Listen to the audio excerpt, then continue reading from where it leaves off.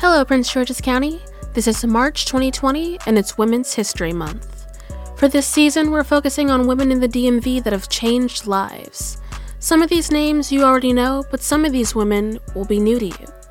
What will not be new to you is the wonders we uncover in this historic county just outside the nation's capital.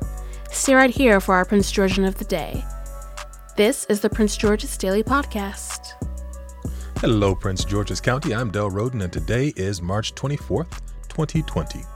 In today's episode of the Prince George's Daily Podcast, student Maya Tyree brings a story about the first black judge in the United States, the first female black judge.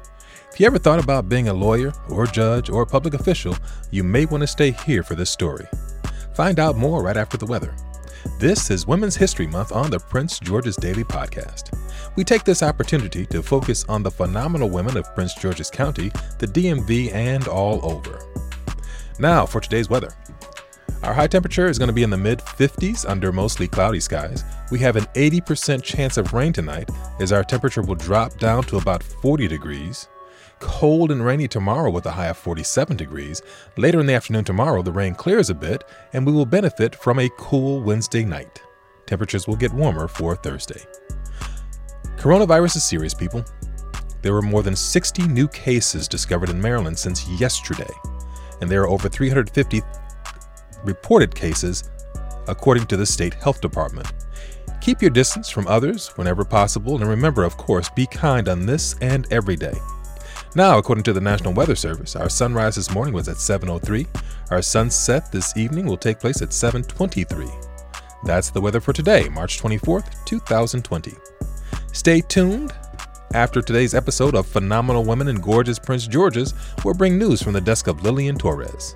Coming right up, though, Maya Tyree introduces Jane Matilda Boland.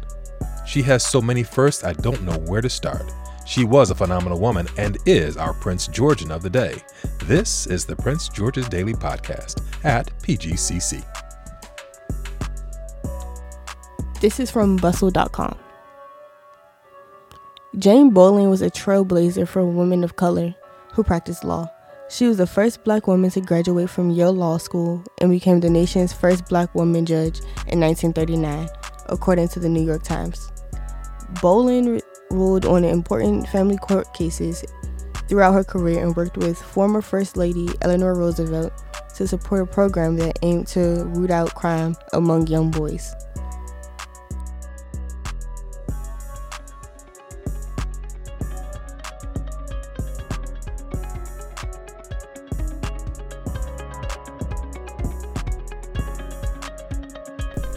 Hello, Prince George's County. My name is Lillian Torres, and here is the latest news for today.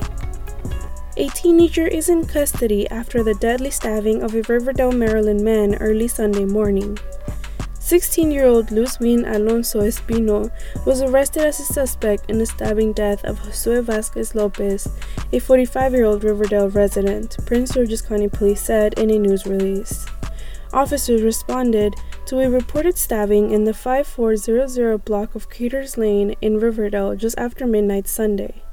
They found Lopez suffering from trauma to his upper body. He died at the scene. Investigators determined Lopez walked up to the suspect and the second person related to Lopez who would witness the stabbing. The suspect then attacked Lopez while he was talking with his relative. The motive for the attack remains under investigation. A former Prince George's County employee is facing multiple charges related to a shooting that occurred Wednesday at a park in Lanham. According to charging documents, 2 men went to Lanham Forest Park to meet up with Elvis Dana in order to discuss something of importance between 2 of the men. Dana served as the African and multicultural liaison in the office of the county executive. He has since been terminated following this incident. Dana has been charged with attempted first and second degree murder, assault in the first and second degree, reckless endangerment, and use of a firearm in the commission of a violent crime. And for our last news story, school administrators in Prince George's County, Maryland are still waiting to hear from state officials about when or even if schools will reopen this year after being ordered earlier this month to close for 2 weeks to curb the spread of the new coronavirus.